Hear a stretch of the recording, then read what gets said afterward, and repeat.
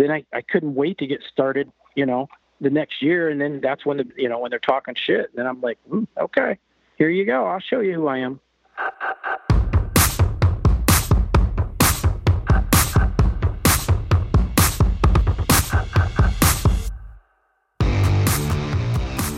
Tank Slapping Podcast, episode 19, back in the pod life. Co-host on the other side of the screen, Sammy Sabedger, Sneaky Sam. What's good, brother?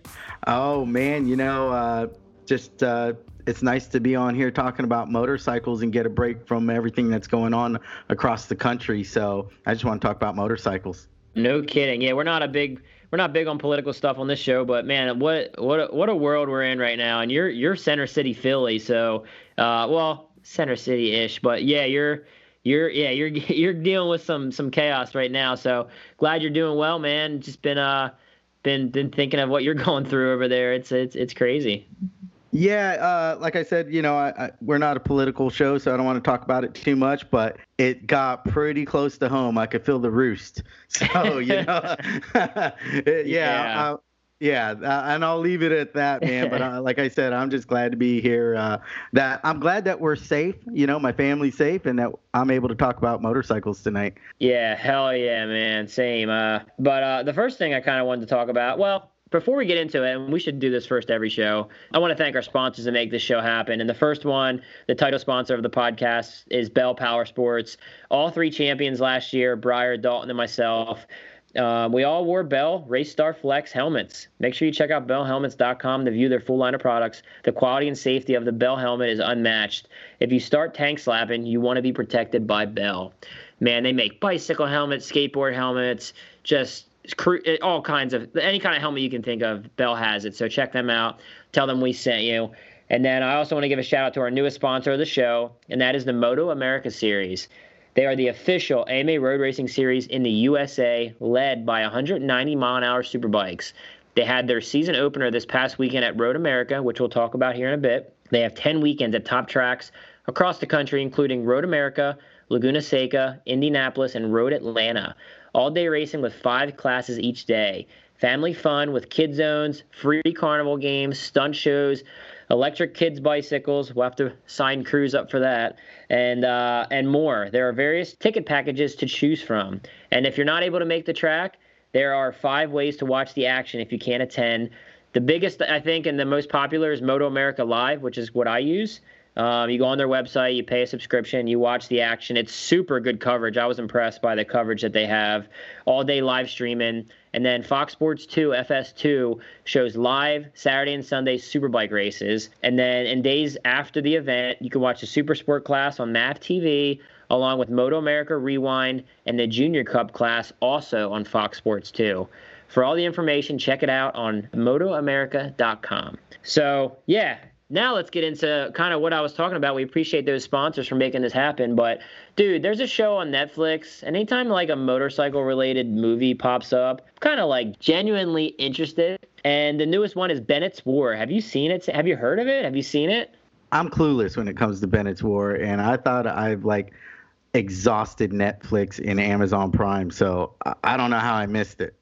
Well, I wasn't going to address it until I was on, like, something on Facebook. It was like a Flat Track page. Somebody asked about it, and the general like population said it was a good movie, and I was appalled. It's like the worst movie I've ever seen, and I love motorcycles.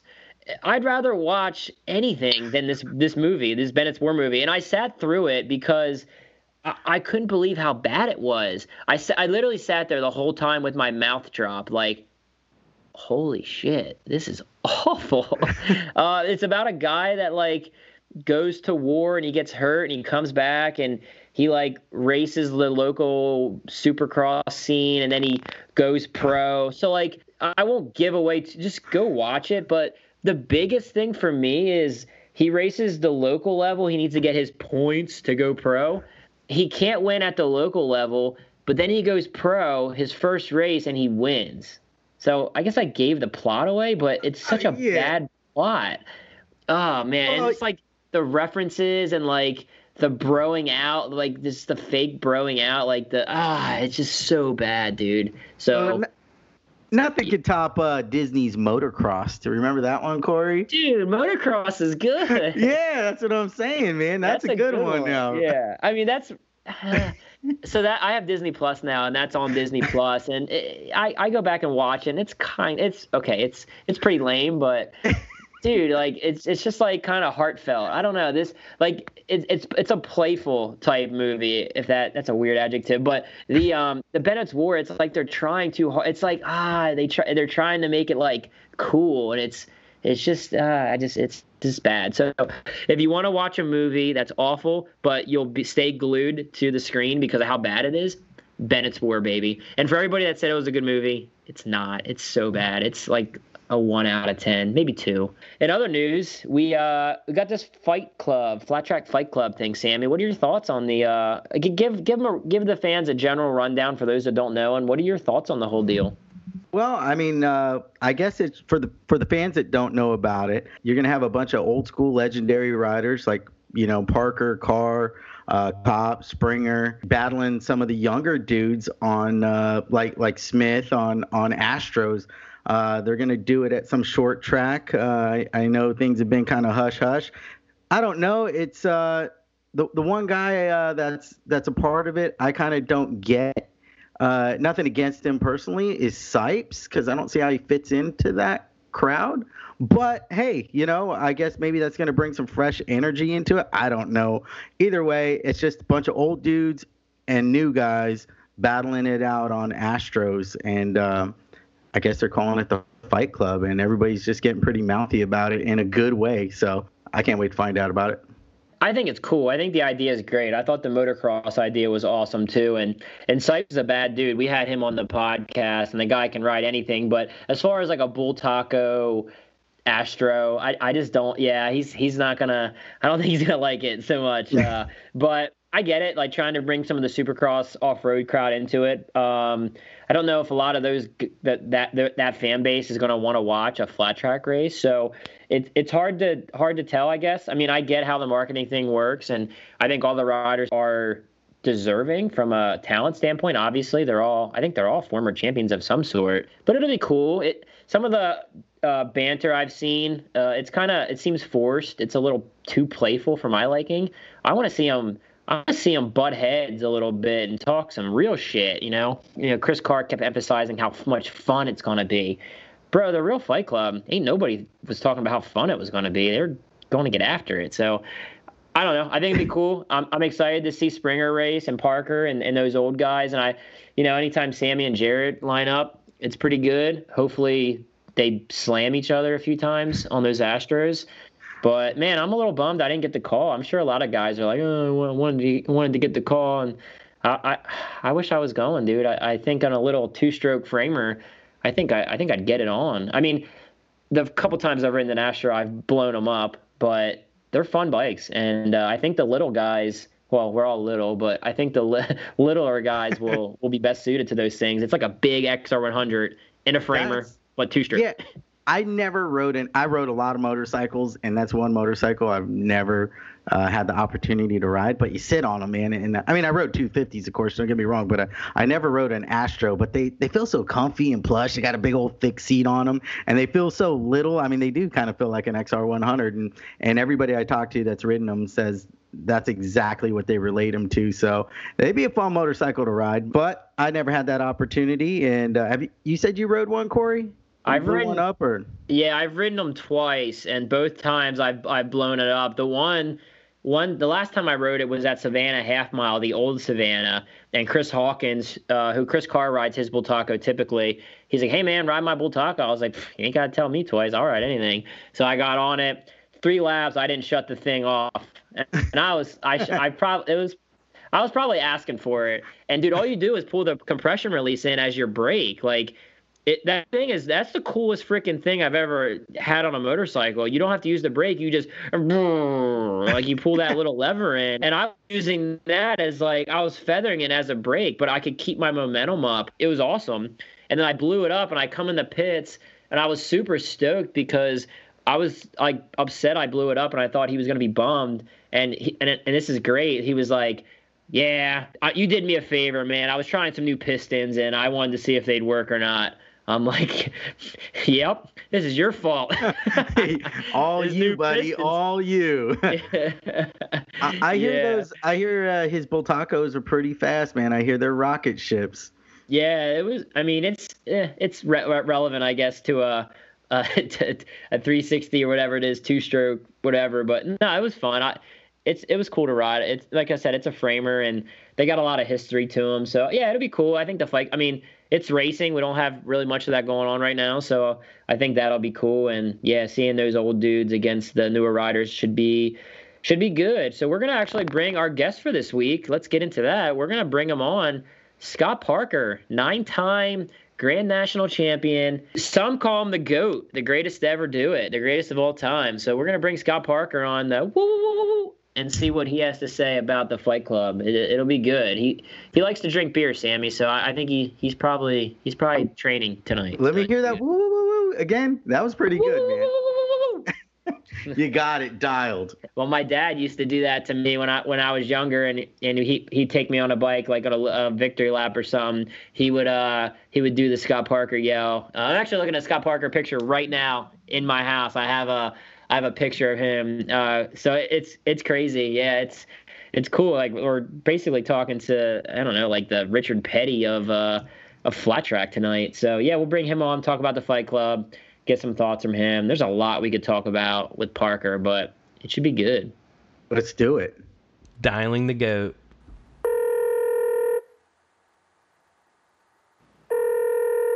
This number is using RoboKiller to screen their calls. Please say your first and last name, and I'll try to connect. Shayna's brother. Sorry, I didn't get that. Please say your first and last name again. Shayna's brother. Sorry, I can't understand your responses at the moment. Goodbye. What the hell is this? Is he that important where he's got to screen his calls? Try it again, I guess. I don't know. I bet it would have worked if you said Shayna Texter. Calling him back. Try it again.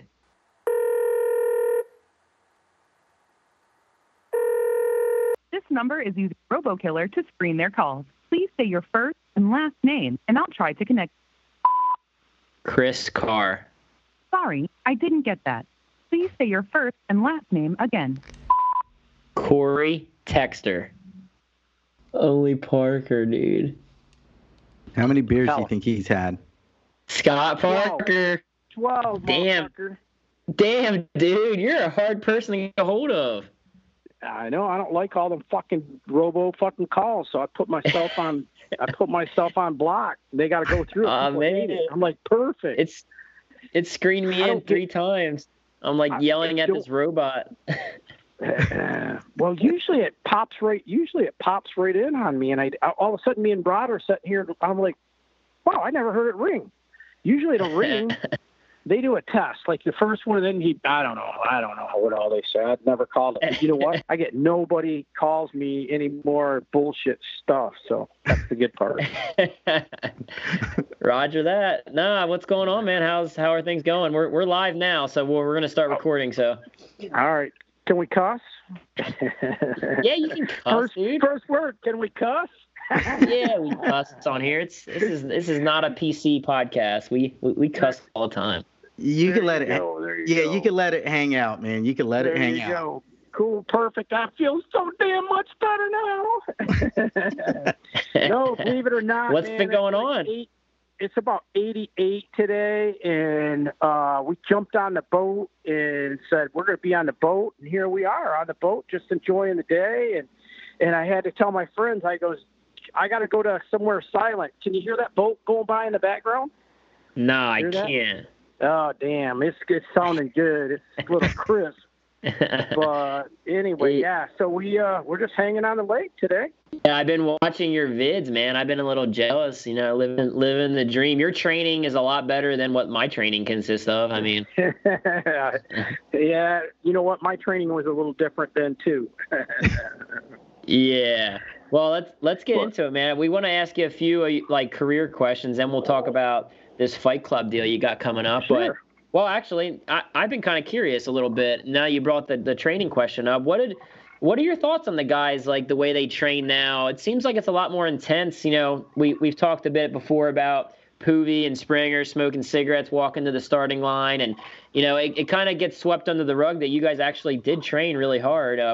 What are your thoughts on that? What did you do for training when you were kind of in the game? Well, I think you can change that up a little bit. I'll say there was some guys that trained, but there wasn't everybody trained. I don't think Springer's freaking ever run a mile just for training for motorcycle riding. He might have went up north and went up there for a weekend and had some fun up there, but for every day in and day out, I don't think Springer ever did much. I think he was a lot like what Chris Carr would tell you, which I think is so funny, but I kicked his ass week in and week out. He said he didn't need to train. I'm like, he goes, I just got it. I don't need it. I'm like, oh, perfect. Keep that in your back of your mind. And I worked my ass off when I was training, really, because, I was on a bike every 3 days is what my plan was. I like to ride motorcycles, and that was the best thing I could do. Took a little advice from Kenny Roberts back in the day when I was young kid, hanging with him and Bubba a little bit. One time, he goes, man, you gotta have a spot where you can ride right out your back door, and I think it come from him and his ranch that he could just go out there and cut some laps and that. And so that was sort of my package too, is that I could walk out my back door, throw on my motocross boots and my gear and helmet and go have a little bit of fun. And I wouldn't have to take and load my bike up and all that. So that was sort of really my training program. And I like to I had a great guy, which actually helps train Jared a lot, is Craig Pickett. He was my right-hand man when I didn't want to ride. Craig Pickett would say, Scott, let's go riding. Craig, I'm tired today. Nope, we're going, and he's a great pusher, and he pushes himself the same way, That's really cool, Scott. When you used to go training or play riding or whatever, obviously, lakes in Michigan, you're on the ice, but when you went out your back door, man, what did you ride? Were you, were you a motocross? Were you on a CR250? What were you on? My early days, I started on a TT500, which them things never tank slap. Them things would go straighter than the bikes they got out today, believe it or not. I would slap one of them TT500s and go, what the hell? Why won't it go straight? But they were a lot of fun. I love the TT500, and especially because your friends can't start them. They had a knack, and you had to know the knack, and people say, oh, here's what you got to do. Oh, you got to do this. You got to do that. I goes, these people got these new 450s and was saying, oh, this is what you can't touch the throttle. You can't do this. I mean, I never had a problem starting them, when you go from TT500 starting them to the 450s, I thought the 450s started great. Compared to TT500. But, I trained, that was my first stages of the motorcycle that I run. And then I jumped into the 490. That was the best, I think, training bike that I've ever had was the 490. That thing would stretch your knuckles out just like a XR 750 would, and when you turned it on and you got that thing straightened up and down, you better be hanging on to that thing, because they're going forward. And the bike would light up quick, so that gave me a lot of throttle control, a lot of learning throttle control. And I run a motocross track. I never run dirt track. I run a motocross track, but it would be a dry, slippery, dusty one that when it rained, we loved to ride, but sometimes when it didn't, you're like, oh, I gotta go ride on this piece of shit, and that's what you did. And yeah, then I went to the 450s, obviously, once them come out. Yeah, I've heard you did quite a bit of moto, so it's kind of good to get some background on that. As far as your career goes, like we're kind of just generalize it a bit, but over the years you've raced with Showbird, you've raced with Carr, Graham, you've had some tough boys to bang bars with. Who was it's kind of a two-part question. Who was your toughest competitor over those years, and who was the most underrated guy that doesn't get talked about much that just was a solid competitor? Well, I think, I run into a lot of guys in that era right there. Obviously I got to race with Gary Scott a little bit. He was a tough one. Hank Scott was another one that come through, and then we had some throwback with like Corky Keener, the little older Billy Schaefer. And, there was, I take and look back at the field and at that day, when we showed up at, just say DeCoin was maybe not the, I mean, I'll say one of some of the half miles, and going, there wasn't one person on that lining up that could not won the race and had not won a race. And I just don't think you see that depth in the field today compared to what they were then. When you went to the National and you had Hank Scott, Gary Scott, Billy Schaefer, Corky Keener, Ted Booty, Randy Goss, so on, Jay Springsteen, you know what I mean? And Chris, and, we had a field. I'm telling you, you could look at that field, like the year I won DeCoin. If you look at that, you look back and tell me how many people won a National there. It wasn't just 3. There was a lot more than that, and that's the part that the field was in depth back then.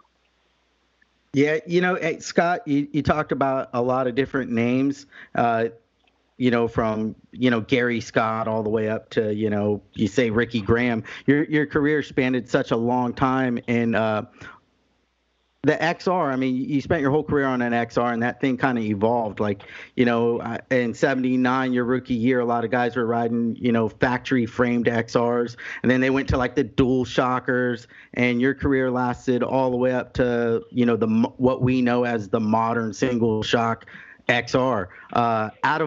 Out of all the different versions of XRs that you rode, were there any that were your favorite for any particular reason, or that appealed to your style better than another? No. But you know what? I don't think there's much changed in the whole aspect of a XR.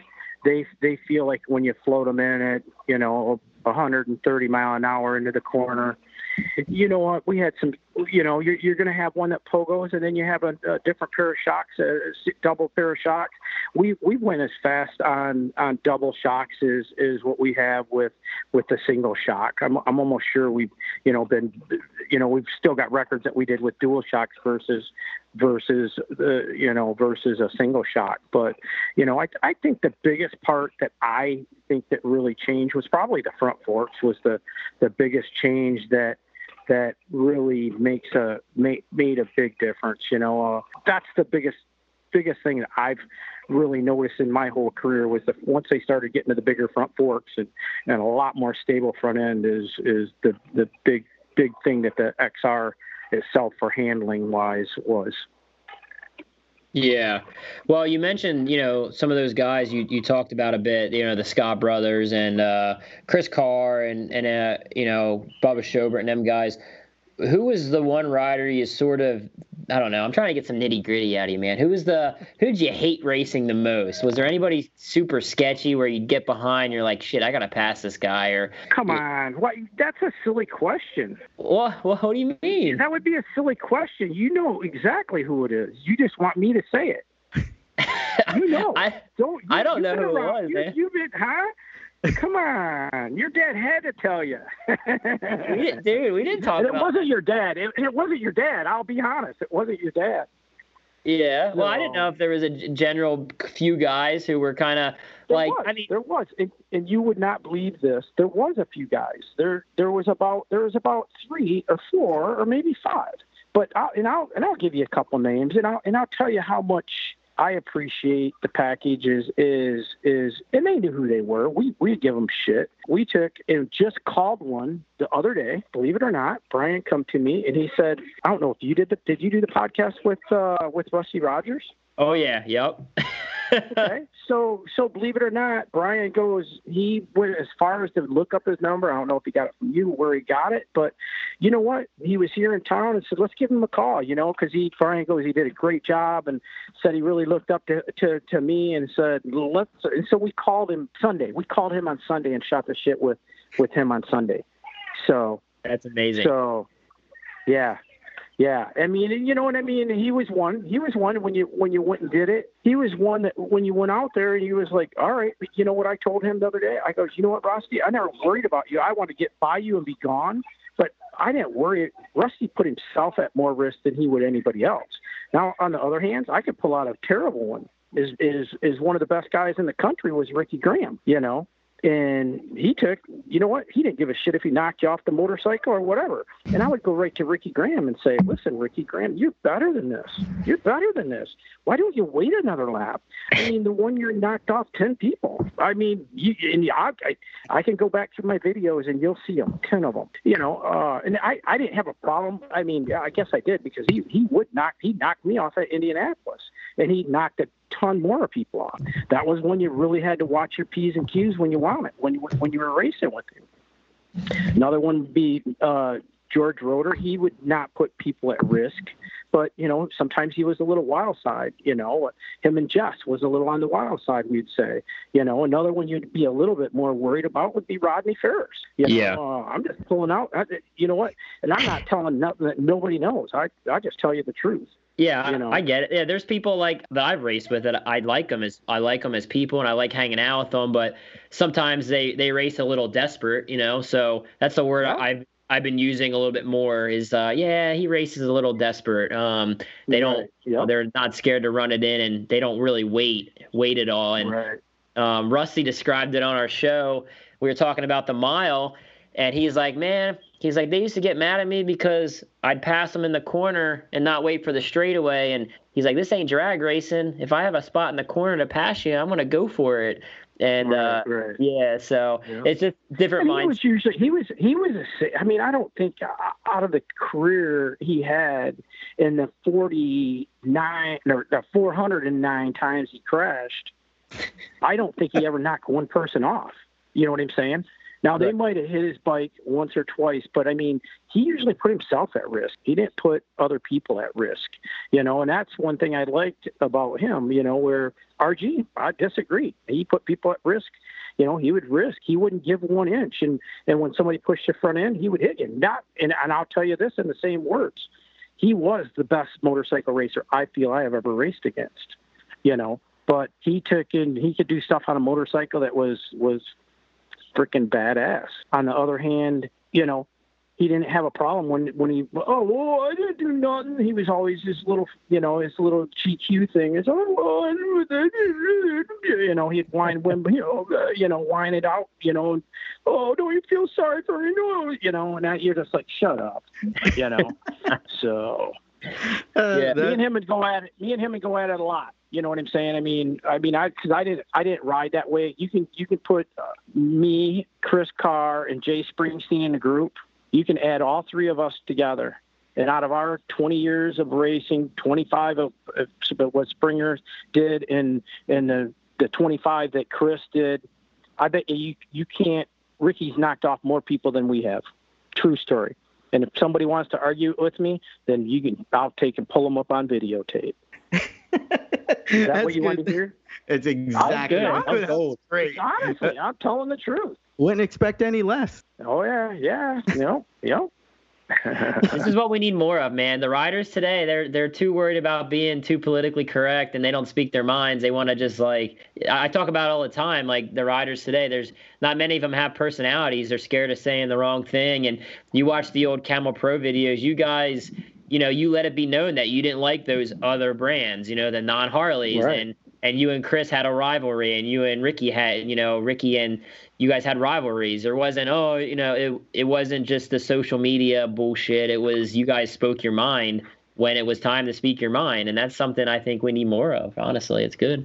Right. No, you know what? I mean, I would not say, you know, nothing that I wouldn't say to Ricky's face right now or anybody else. You know what I'm saying? You know, but you people can do the math. People can do the math. Just you know, all you got to do is sit back and count how many people Chris Carr knocked off, count how many people I knocked off, and count how many people Jay Springsteen knocked off. Not very damn many, you know, and you know, on the other hand, 10 times in 1 year, counting 883s and 750s 10 times. I almost went back and made a video of it because I just got so tired of hearing people's bullshit, their team saying, oh, he's all right, he didn't do nothing wrong. And I'm like, all right, move on.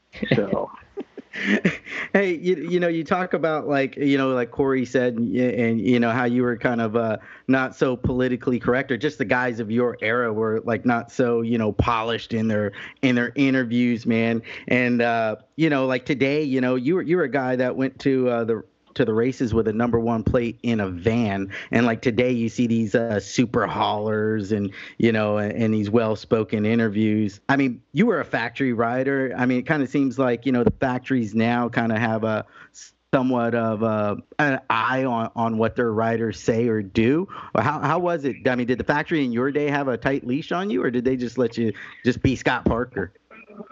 Probably a combination of letting me be Scott Parker. I mean, obviously you had to watch what you said, but in the same token, I would make the people feel that I rode a Harley Davidson because I wanted to be on a Harley Davidson, and I still would, if I don't care what race I was at, I always was proud of the other motorcycles was there and always give them a little gain too, is going, hey, I know there's some other brands out there, but I'm sure glad you're there.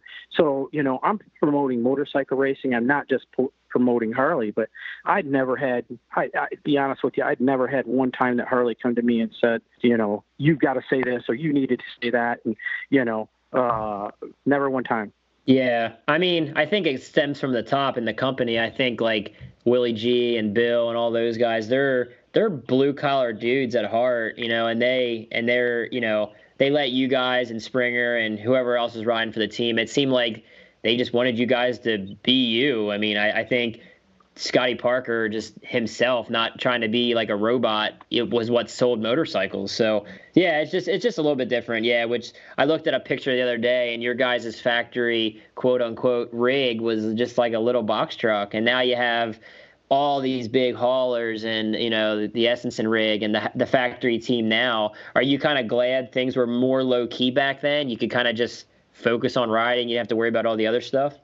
Yeah, I don't think, I mean, we did go through a small part that we had a big truck, and then, they moved some stuff around, then we went to smaller, and then they got a little bigger, I mean, we danced around with it a little bit. You know what people could always say to me is, oh, well, you only win because you got you get everything. You got this and that. And I'm like, whatever, You don't know what my week went through. You don't know what I did all week. You don't know none of this stuff, and, everybody's always got an opinion, and that's why opinions are, the ones that try to speak the most are the ones that probably just don't freaking know, and that's the part is you got to take, and I'm a strong-minded person, and people want to try to push you to one direction or push you to the other direction. And I did what I wanted to do, I've worked and they don't know you. They don't know you. The best thing that happened to me was media, to be honest with you. After I lost my 4th champion, or I made it 4 championships, lost my 5th by 2 points to Chris. You know what? I took and went back the next year and come back. Ticken was doing all right. It was me, Ricky Graham, and Chris Carr going at it. And I took and bike broke one weekend. I fell off the next weekend trying to haul ass at Hagerstown, and then I just put it in a cruise mode. The next thing I know is at that time, Cycle News is talking all their shit, and that was our biggest media that we had besides Cycle World and a couple other cycle magazines that was not, by the time you read it, it was too freaking old to even read, so Cycle News was our main thing. But, they start, oh, well, you're at Daytona and, a couple of announcers. Yeah, he looks like he's washed up. He's this, and he's, and I'm like, they don't know who I am.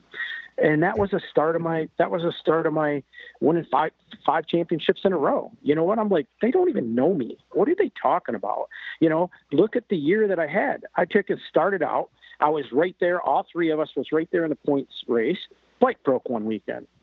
Okay, no big deal. Next weekend I fall off. Chris and them go 1-2. I think it was Lima, and then the next race they go 1-2, and then 2-1. They switched first and second again. Them 2 did, and they were 40 points up. And you know what? I think that was probably the best thing that ever happened to me that year, because I just put it in cruise mode and just let the year go. I just was like, you know what? I won 1 race all year, and that was it. Just 1 race, and I mean, I just had no one drive, and then because I'm 40 points behind, what do I need to kill myself to try to beat these guys right now? It just ain't going to happen. And it just give me a breather for a year. And then things then I couldn't wait to get started, the next year. And then that's when when they're talking shit. And then I'm like, okay, here you go. I'll show you who I am.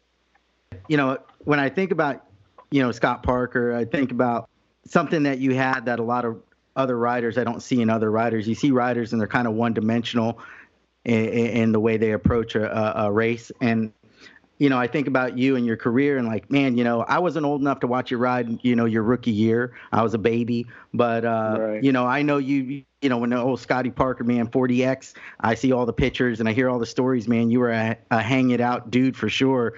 And that's something like, I really admired about you because it seemed like that's something as you matured as a racer, you kind of always put that in your back pocket. And when the time came to, drop the hammer or really get up there and make something happen, you were always able to pull back that old Scotty Parker and let it hang out. And that was neat for a lot of right. fans to see. That was cool. I think that come from, be honest with you, my early days in my racing.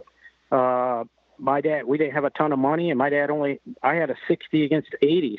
And that was probably a great thing that I had in a period of time in my young career is I had to work harder because everybody else had 80 cc's and I had a 60. And, he'd try to hop it up as much as he could, but, we were racing 80s against 60s, but that's all the money that we had at this point. And so that's what I had to deal with.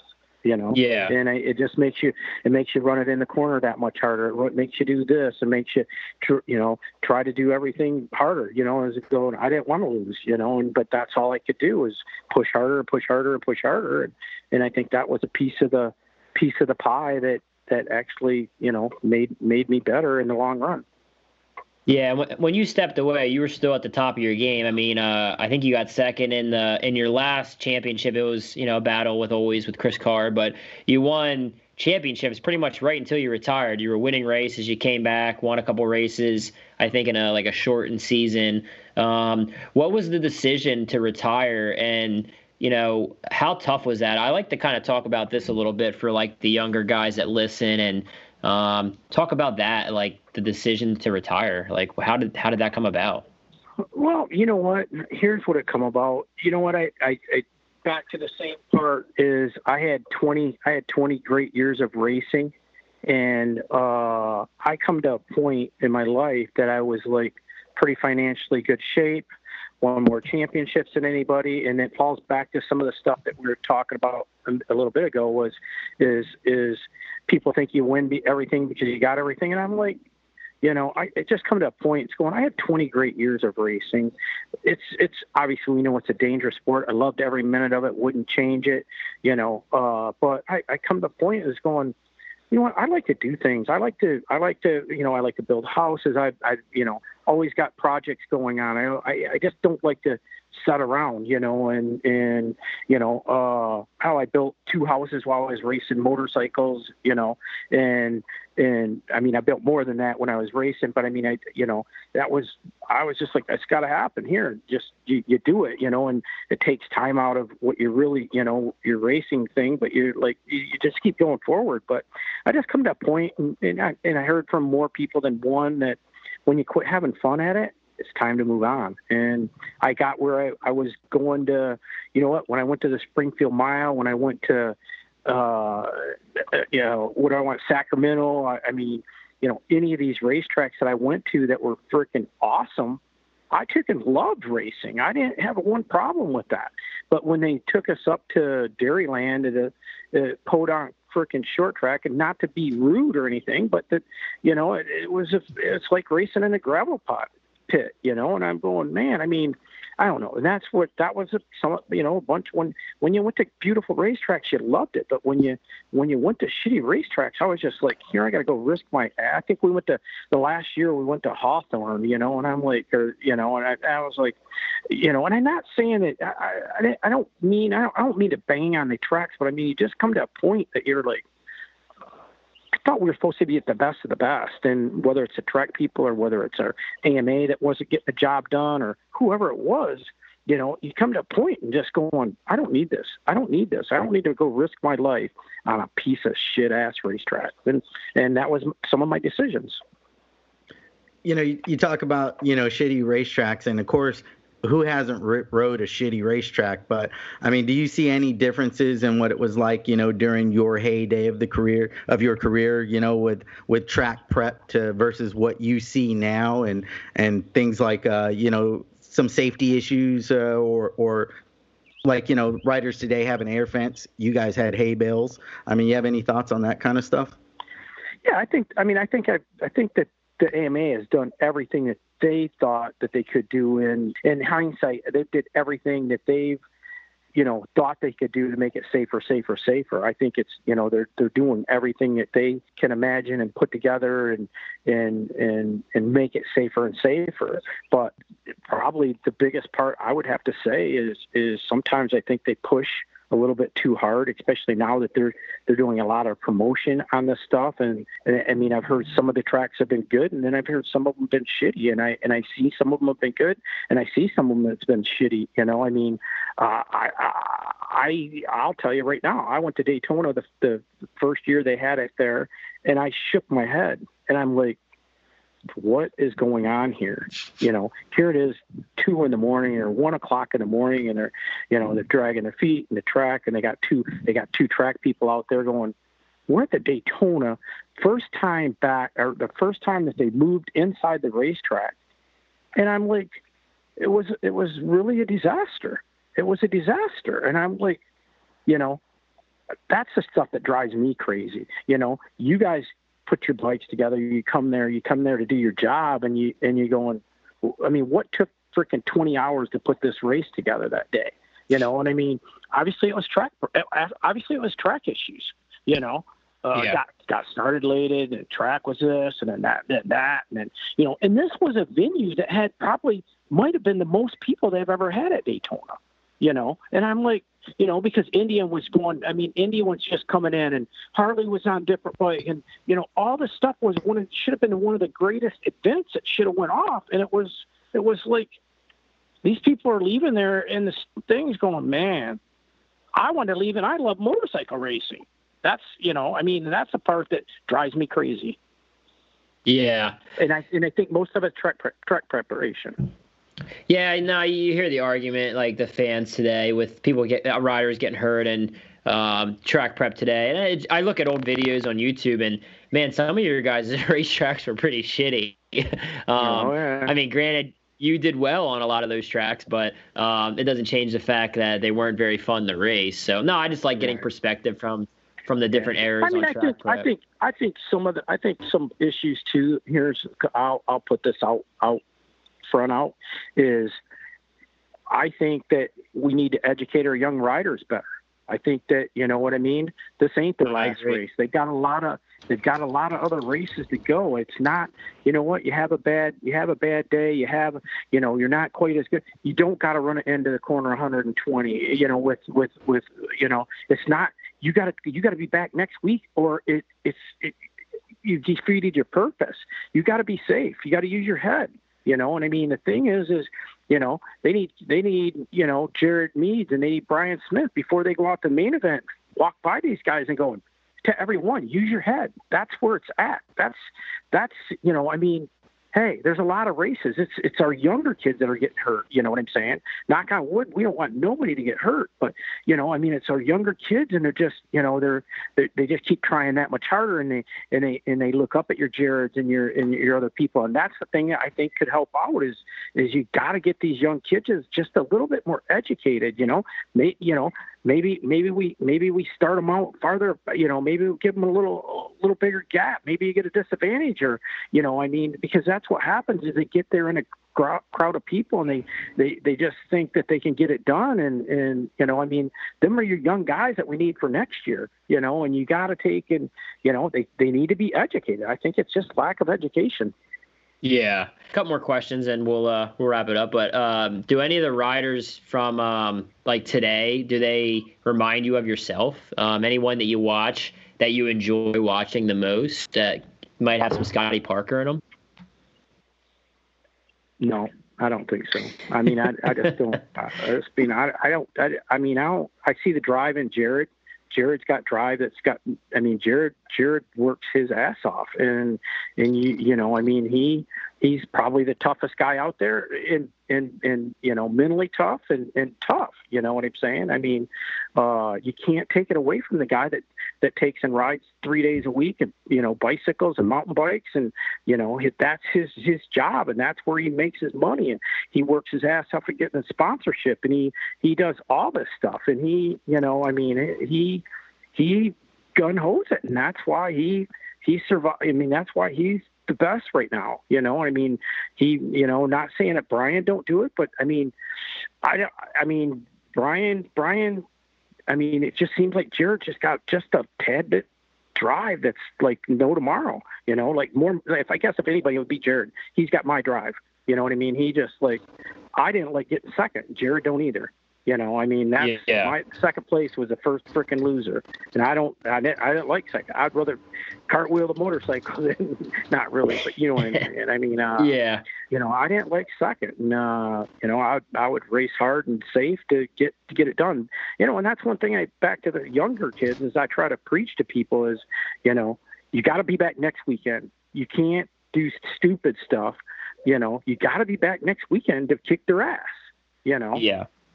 Yeah, it seems like, Brian and Jared were the main guys for so long that they were realistically the only two that had a shot to win a title, it seemed like, for so long. And now you have Briar coming up, and he's a young guy that likes to hang off the bike a bit. So things are kind of changing around a little bit. Yeah.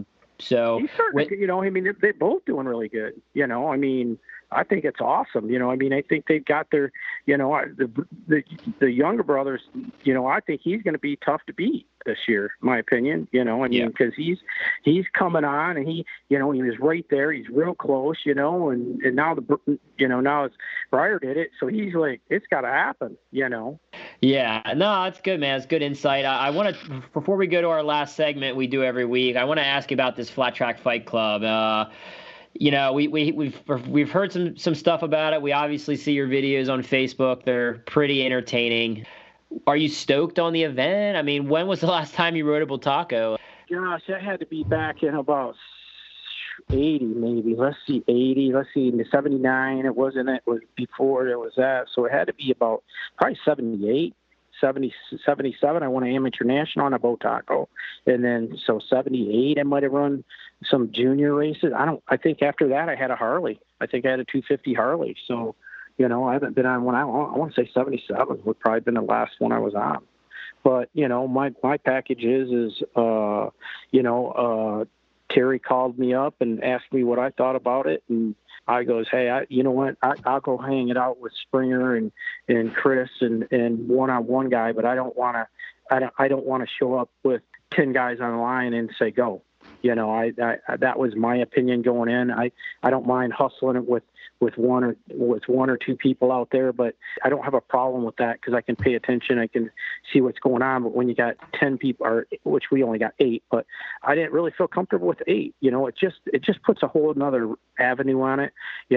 Where if you're 1-on-1 out by yourself, you're good to go. You know what I'm saying? I can pay attention, and not that you can't pay attention. You know what I'm saying? You don't got one more guy coming in underneath you going, oh, I can get them both here. And I guess I'm just getting, I'm getting old on that side of it. That me and Springer, we had a great time when we did it at Sacramento, and it was awesome.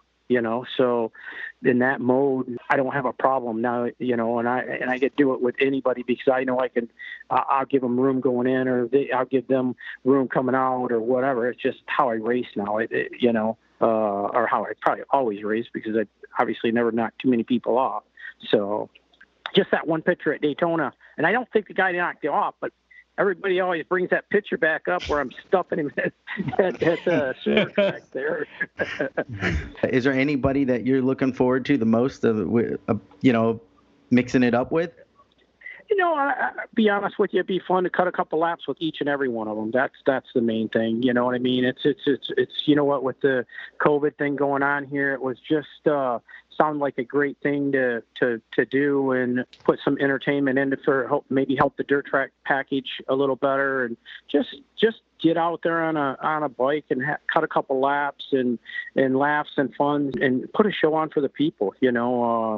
That's what it's about. You know what I mean? I mean, that's what people go to dirt track racing, to have some good close racing, and hopefully it'll be close and a great show for the people. We're all excited about it. You know, I talked to Jay. He's called me the last 2 days about it, you know, and he's all excited about it. You know, it's coming down to punch time this Monday and Tuesday, you know. It's going to be going. So I got to go stretch my leathers out a little bit, make sure I can still get in them, you know. That'll be my next Facebook post, you know, when I got my balloons and my leathers, stretching them. Yeah, Meese has been talking. He said they're going to breathalyze the riders before they go out. Yeah. He wanted me to ask you about it. I mean, I was going to ask if there's one rider that if you had to knock down for the win, who would it be? But it's probably Meese, right? I mean, that guy. It would probably be nobody. I would never knock nobody off for the win. No, I'm just playing. I'm just being honest. You know what? I didn't want to get knocked off. I don't want nobody to knock me off, but I don't want to knock nobody else. So, hey, no, I'll tell you this. At DuQuoin, I took and run into the back of Chris, and you know, at $1:30 going into 3 and 4, and I went up to him, man. I was like, dude, I'm so sorry. You know, I mean, it just, I know I wouldn't want him to hit me, and you know, vice versa. That's why I never rode that way. Yeah. No, that's awesome. Yeah, I love watching your guys' old races. It's epic racing. Yeah, I grew up in that era, man. I was a kid coming to those races with my dad and watching you guys. Oh, and I know. You guys were my heroes back then, dude. It was cool. I got tons of autograph posters. I still find Scotty Parker stickers that you signed and pictures, and I got one in my room right now. I just talked about for the show. I looked up and I have one of you from Springfield. Right on. Pretty cool. But our last segment we do every episode. Your dad, not to speak of bad stuff, but your dad was a lot of fun. Had a lot of great races with him, and he could haul ass. He really liked them local races a hell of a lot better than he did. It seems like the national. He seemed like he did good, man. Your dad was a good, clean, safe racer, and I remember Randy today. You know, a lot of great fun. Bring up some good memories. Yeah, I appreciate that. I like hearing stories from you guys with my dad and even like George Roeder talk. We had George on the show recently, and Rusty's. He said his first ever race was a benefit for my dad. So it's pretty crazy to hear you guys talk about talk about my dad racing with you guys, and then you know you guys come to the track and watch me race and stuff like that. It's a surreal feeling. So you had one more to put in there too. What about Grandpa? Oh, Grandpa Tex, yeah. My gosh, I remember him riding to every damn race. Oh my gosh, he wanted to set on that motorcycle every race to ride to. You know, that's things I remember. Yep, yeah, they were big Parker fans. They were like I mentioned on the show. I did the woo woo woo woo. I was like, my dad did that all the time when I was younger. He was a Parker fan, so. No, we appreciate you coming on. The last segment we do every week, it's called the high or low line. We give you two options, pick one or the other, and give us a brief explanation. For your ultimate that ain't even no freaking question. I know you're a high line guy. There you go. Why would you just say, you know what, Scott? I'm going to say you're going to do the high line because I know you ain't going to do the low line. I love going to Lime, Ohio and running into the corner, the first practice, and just flinging the sand at all the spectators all the way around, hoping they got their glasses in because, I go there now, and when you guys come by there throwing stones at us now, I'm like, holy shit, it must have. I get in there so hot and just freaking crank that throttle on, and just, I know the rooster had to be going, oh, I mean, I get it today when I go there, you know, and I could just imagine when I was flicking that thing in there doing it on purpose, going, them guys probably hated me. But it was a riot. Yeah, Baker, 1 year, Brad Baker, I had a brand new set of Oakleys I was wearing, and I was standing at the fence line, and he destroyed them. Like they were done for. But you know, so okay, that's my first one. You know, your ultimate cushion racetrack. Are you going to Ascot or are you going to Lima? You know what? I like them both. Ascot was a piece of history, and that's what I liked about Ascot. You showed up there, and it's freaking hot. You show up there, they water it the night before, and then nothing. Then they show up the next day, and it still looks like they didn't even touch it. Then they start pouring water on it, and they put the triangle spike grill on drag, and they'd have 3 or 4 in each corner, and they would just dig it up. That's one thing you guys don't get. You guys ever practice Springfield when they don't roll it out? Never. No more. Because but when we went there, you got blasted at Springfield or Ascot Park. I mean, Terry Poovey and all these guys are putting cardboard, all kinds of shit in their leathers, just to Ted Booty. And you get done. Jay Springsteen wouldn't put it in there, but when he got done, he was yellow as a frickin' bumblebee. I mean, Ascot Park was crazy. And actually, Springfield was pretty gnarly, too, because they dug it up a little bit, but it would end up being, obviously, at the end of the day, down around the bottom most of the time. But it was gnarly in practice at Springfield, too. All right, so to go on with that high-low line, who had the best trophy girls, Winston Pro or Camel Pro? They're all beautiful. They're all beautiful. You know what? I would have to say Winston Pro had one of the greatest was Lynn Griffin. She knew her job, and I mean, she was definitely true help to our sport. All right. I know you like beer. I just don't know. Are you a Budweiser or are you a Coors Light drinker? No Coors Light. No Coors Light. I like hoppies. I like pretty much all beers. I don't like dark beers. I like hoppy beers. I like a little mixture of, I'll drink Bud. I'll drink Bud Light. My favorite probably everyday beer is Mich Ultra. That's what I really like. It just, in fact, I'm going to go grab me and I got an all-day IPA. I like all-day IPAs because you can drink. The guy made a perfect name on them when they said they're all-day IPAs. Yeah. The Mich Ultra, that's like a low-cal beer. That's your training beer, right? Oh, yeah. Yep. You can drink. You know what I like about it? I can drink them. If I don't, otherwise you see me on some of my stupid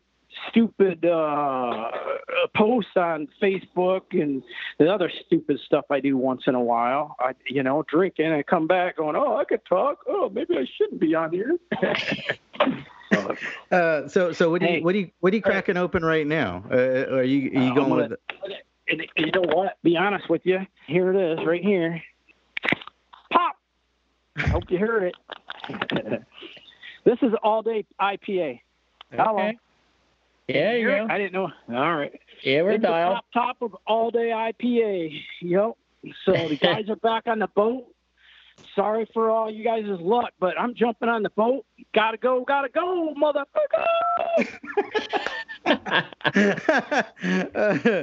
He's gone. Well, what an ending. He's SP has left the building, guys. What a way to end the show. What a way to go, man. I tell you what, I don't know what's going on. I'm going to have to listen to this episode for the first time right along with everybody else because I guess I got protesters at the end of my street. My internet signal was toast, and I didn't hear like a word he said. It was pretty good.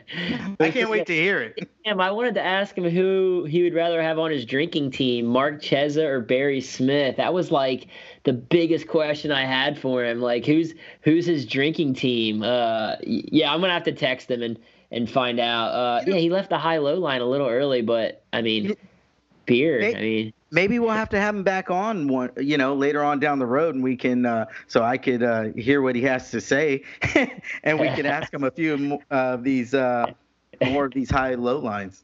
Yeah, what a legend, dude. Legends can go out however they want, I guess. That guy is what a guy. Well, let's roll into our closing segment, Sammy. We doing something new this week. I want to make it a kind of a weekly thing. I want to call a current rider in the sport, youngerish maybe, mid 20s or younger, and ask them an historic three questions about the history of the sport. They probably won't know, hopefully not, because then they lose, and we don't have to give them a gift or a prize. Mark. I'm hoping they'll give us some sort of funny answers. I want to kind of, I think the general idea for our podcast is to teach people more about the history of the sport, get guys on like Rusty Rogers and George Roeder and Scott Parker. We have our new guests too. Obviously, we had Carver and Bronson, but I want to get these new guys on and teach them a bit about the history of the sport. And this week we have 3 questions. This week we're going to call Max Whale, and he has no clue that we're calling him. Let's ring Max Whale. Let's see if he answers, and let's ask him these 3 questions that I have. And I think the prize for this week, I think Max wants a CTR hat. I don't think he has one. He's been asking me. We'll give him a CTR hat if he gets them right. Carter, give Max Whale a call, his Australian ass, and let's see if he knows some American flat track history. You got it.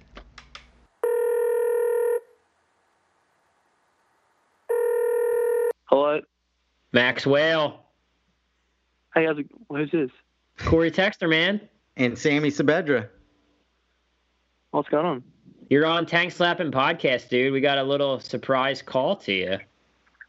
Oh, really? Are you stoked or What's what? going on? Yeah, it's cool. What are you doing? Not much. Why did the North Carolina number come up? Well, that's our producer, Chris Carter. He's calling you. Oh, okay. Oh, nice. Good. Am I doing a show? Well, we called about 10 other riders. They didn't answer, so we figured we'd call you. You'd probably answer, so. Oh, okay. No, I'm just. Did you get that cast off? Did you get that Yeah, I cast got a off cast your off. arm? Nice. Got it off on Friday, so yeah. I'm happy about that. Oh yeah, dude. Well, we're doing a new segment on Tank Slapping, and you're our first victim. We're gonna ask you 3 questions about the history of the sport. We picked some easy ones for you, and if you win, do you have a CTR hat? I don't know if you have one or not. No. Okay. Well, I don't. I'm gonna give you a CTR hat if you get these questions right. All right. If you don't know it, just take a guess. Just see what you can come up with. Every week we're gonna call a new rider. We're gonna ask them 3 questions about history of the sport, and see if they get it right. So, first question, man. Are you ready? All right. Fire at me. Do you know who Scott Parker is? First off. Yeah, I know who he is. Okay. We just had him on as a guest. And Yep. How many championships does Scott Parker have? Is it? I think it's 7 or 9. 7 or 9? I mean, one of those is correct. What do you got? I think it's 7. Oh, Maxie. That's Chris Carr. Chris Carr has 7. Parker has 9. Should we? You want to let him go with it if he gets the next 2 right, Corey? All right. We'll give him 2 out of 3, Max. All right, 2 out. We got to give him a Sam. break. He All right. Here's question 2. Are you ready for question 2? He's not going to get this Yep, one right. I mean, you do know who Ricky Graham is, right? Yep. Okay. How many wins did Ricky Graham have in his epic 1993 season? Oh. Is Bronson with you? No, he's not. I'm actually in the house. I think he's in the shop. Go out and phone a friend. Get Bronson to help you answer these last 2. All right. Walk out there. We'll give you some help. Corey's really trying to give away a hat here. He's He can't sell Australian. him. Yeah. Oh, how about I got an Australia question for him? All right. I think he was a factory Honda dirt tracker from Australia in the late 80s. Peter Goddard. He came here to the United States and rode as a junior. Do you know what his race number was? Nope. Damn it. You got Bronson out there? Hey, Bronson. It's Corey's on the phone, right? It's about the tank slapping. How many wins did Ricky Graham have in his 1993 season? Yeah. He better know. 12? Oh, all right. Cool. You got it. You got it. All right. One more question, man. This is for all the berries. Do you know what the Grand Slam is in dirt track? Yeah, I know what the Grand Slam is. Okay, so the original Grand Slam, it included a road race event too. So you won the 4 disciplines on dirt, and then you won a road race. Who was the first rider to win and complete the Grand Slam? Can you repeat that, please? Sorry. Who was the first rider to complete the original Grand Slam, winning 4 disciplines and the road race? Who was the first rider to do that? Kenny Roberts. Try again.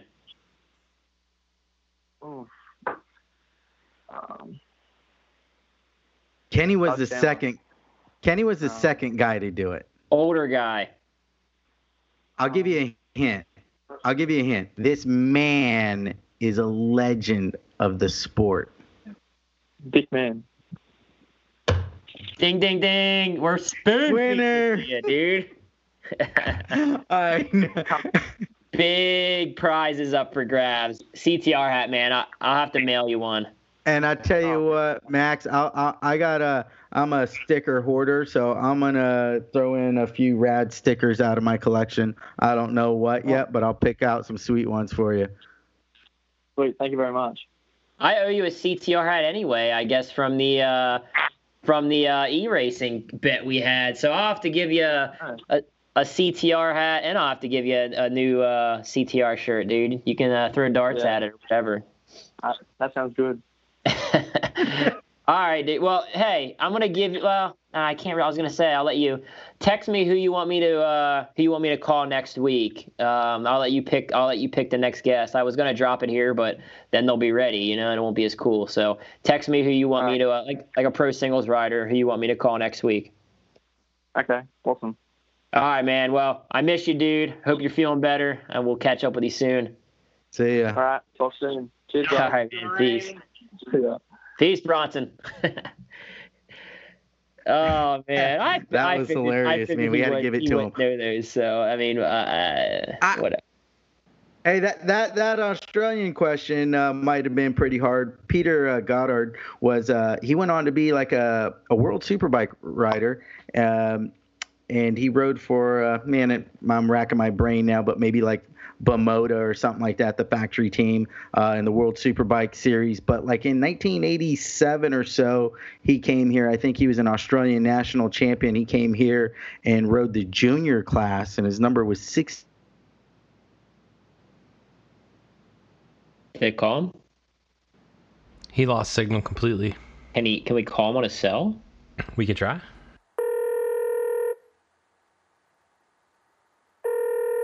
Hello. Yo, buddy. Yo, man. I'm not trying to bring up, the whole riot looter thing going on, but man, I'm having to deal with the effects of it right now. That's why I couldn't hear Parker's interview, and I just lost everything at the end of that last little segment. I guess they're all at the end of my man. street. Yeah, so. Big job. Well, stay safe, man. Lock those doors. Wanted to kind of finish up the closing segment if you're still good to do that. Yeah, man, I'm good. I just, unfortunately, I don't know if they're knocking down power lines or what's going on over there, but thank God I have a phone with a full battery, so I'm good to go. Okay. Well, I wanted to talk a little bit about the Moto America series from this past weekend and the Supercross series that kind of got back underway. The Moto America series, I actually followed it on the Moto America Live app and got to see some flat trackers kind of go out there that race flat track and also do the pavement stuff and do well. PJ Jacobson actually won the Superstock 1000 class and looked really good. Cam Beaubier, he's a friend of mine. He dominated both Superbike classes. Super Sport, I had a buddy of mine, Brandon Posh, finished second. Junior Cup, there was a couple kids in there that I know that do well. I know like the Wymans, Kyle Wyman, Travis, and Cody used to race flat track, and they were mixing it up toward the front of the pack. And yeah, it was cool, man. It was cool to see some racing, Moto America stuff. Like I said, the coverage was awesome on Moto America Live. Plus the app or whatever, it was awesome. So it was cool to see some racing. Yeah, I'm bummed I had to miss that with everything going on here. As if you don't know already, I live in Philadelphia, and things have been pretty wild here over the weekend. But so I couldn't really watch a ton of racing, but I did kind of follow up on a couple of things, and I seen a lot blowing up on Instagram on people's stories, and a new guy popped up on my radar from Moto America over the weekend, and that was Richie Escalante. Did you see any of his rides at all, Corey?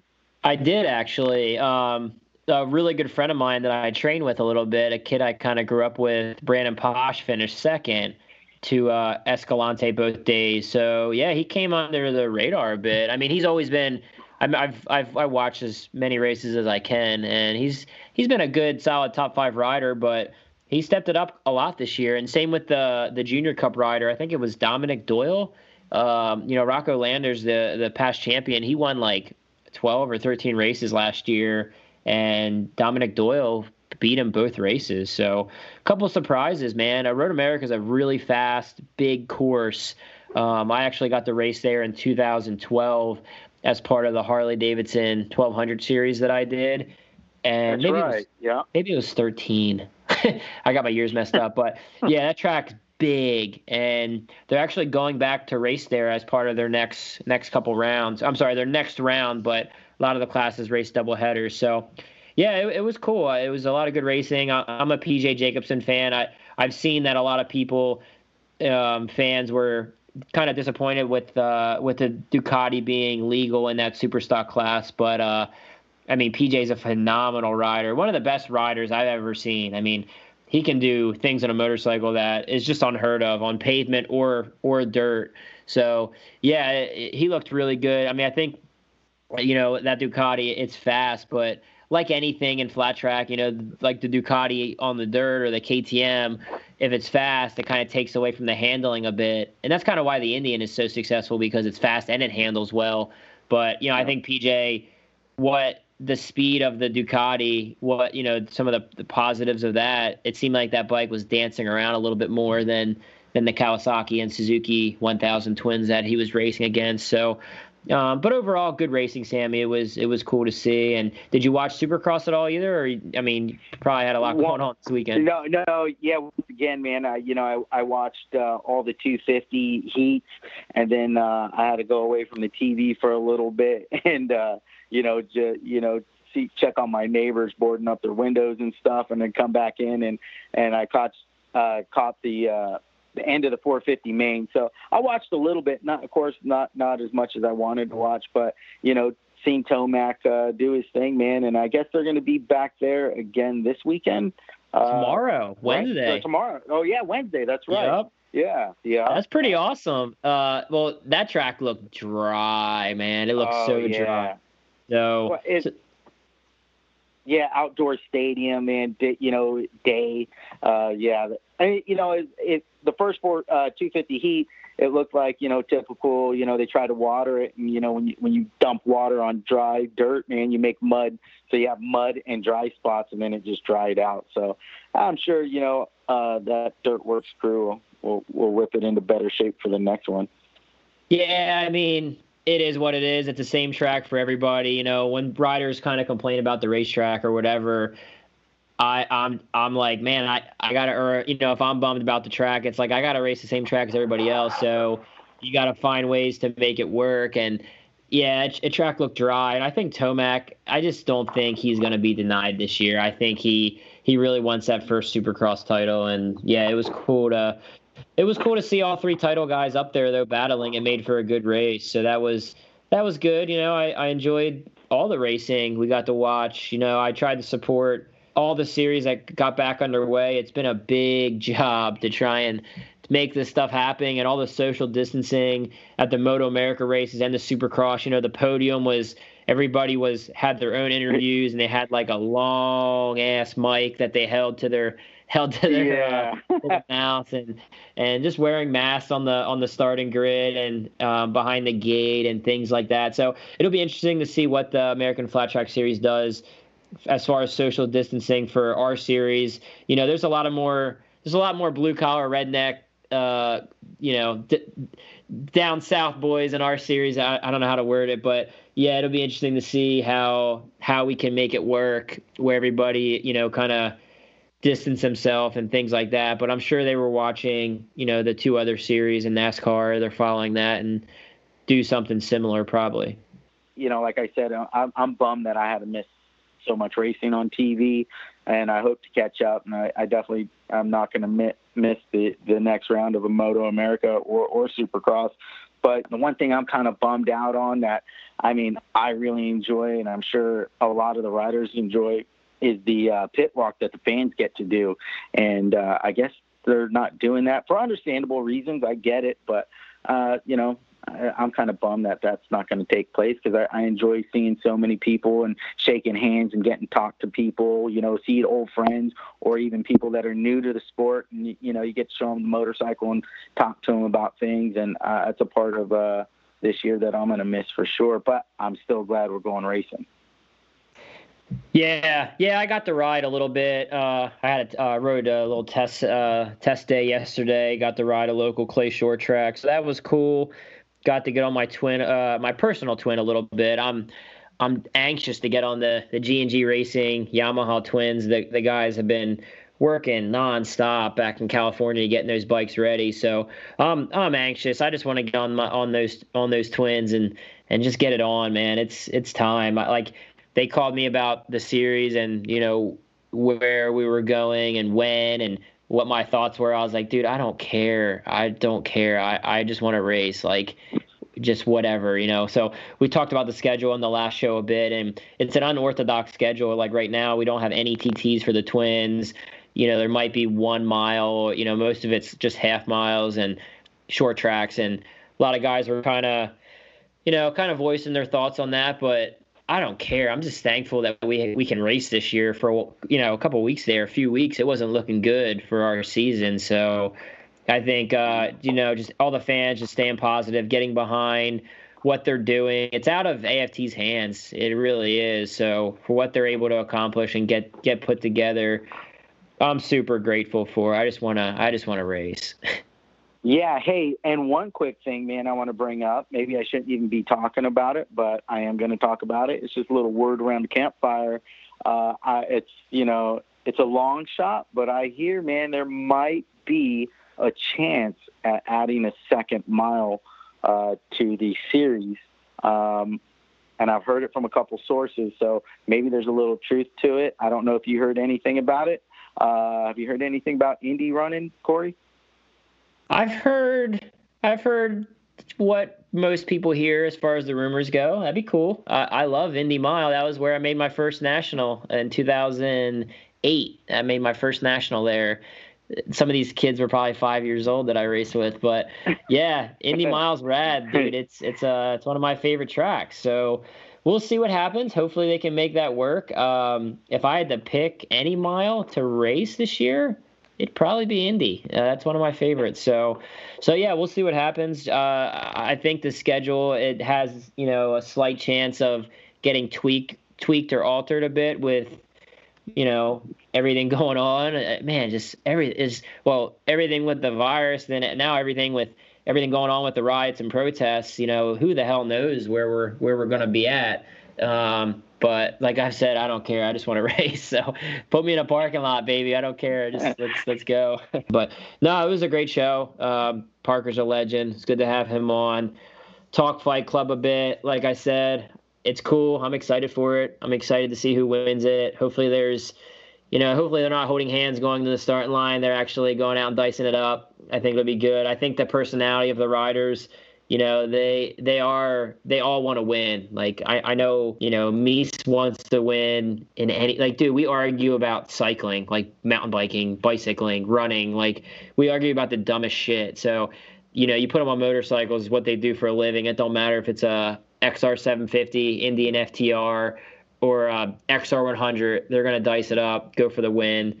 So that'll be exciting. I definitely want to give a shout out to Bell Power Sports for supporting the podcast. Check out bellhelmets.com. Grab a Bell Race Star Flex.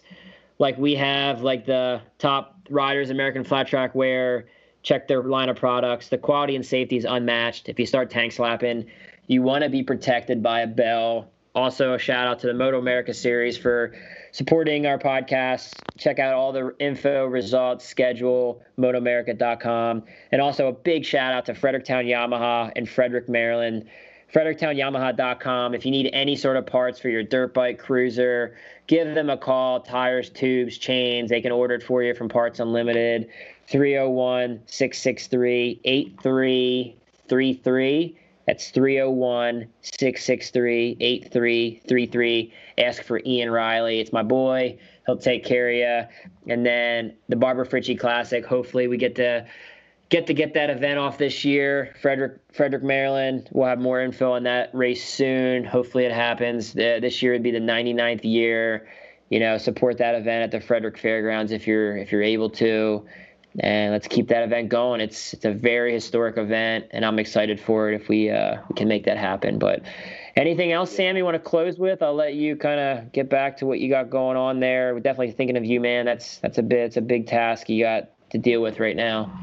Yeah, it's a little crazy, man. So, I'll keep it short because things are getting pretty wild close to home, man, a little too close to home. So, but with that said, man, I can't wait to listen to the show to hear what Parker had to say. And, you mentioned Frederick, Maryland, 4th of July. This is the 99th running of it this year. I believe it's the oldest continuous running half mile in the country. And it's one of my favorites. So I got a little plan to lose some weight, man. And I'm looking forward to riding the 100th. I want to ride it there. Even if I have to ride the old man class, I'm pretty determined to make that happen. So I'll see you there for sure. Hell yeah, man. Let's get it on. I want to go racing. I'm excited. Well, talk to you guys next week. Appreciate you for tuning in. Hit us up on SoundCloud, Spotify, iTunes. Leave us a review, all that good stuff. Follow us on social media. Sammy's been posting some good old school photos. And till next show, talk to you later. Peace. See ya.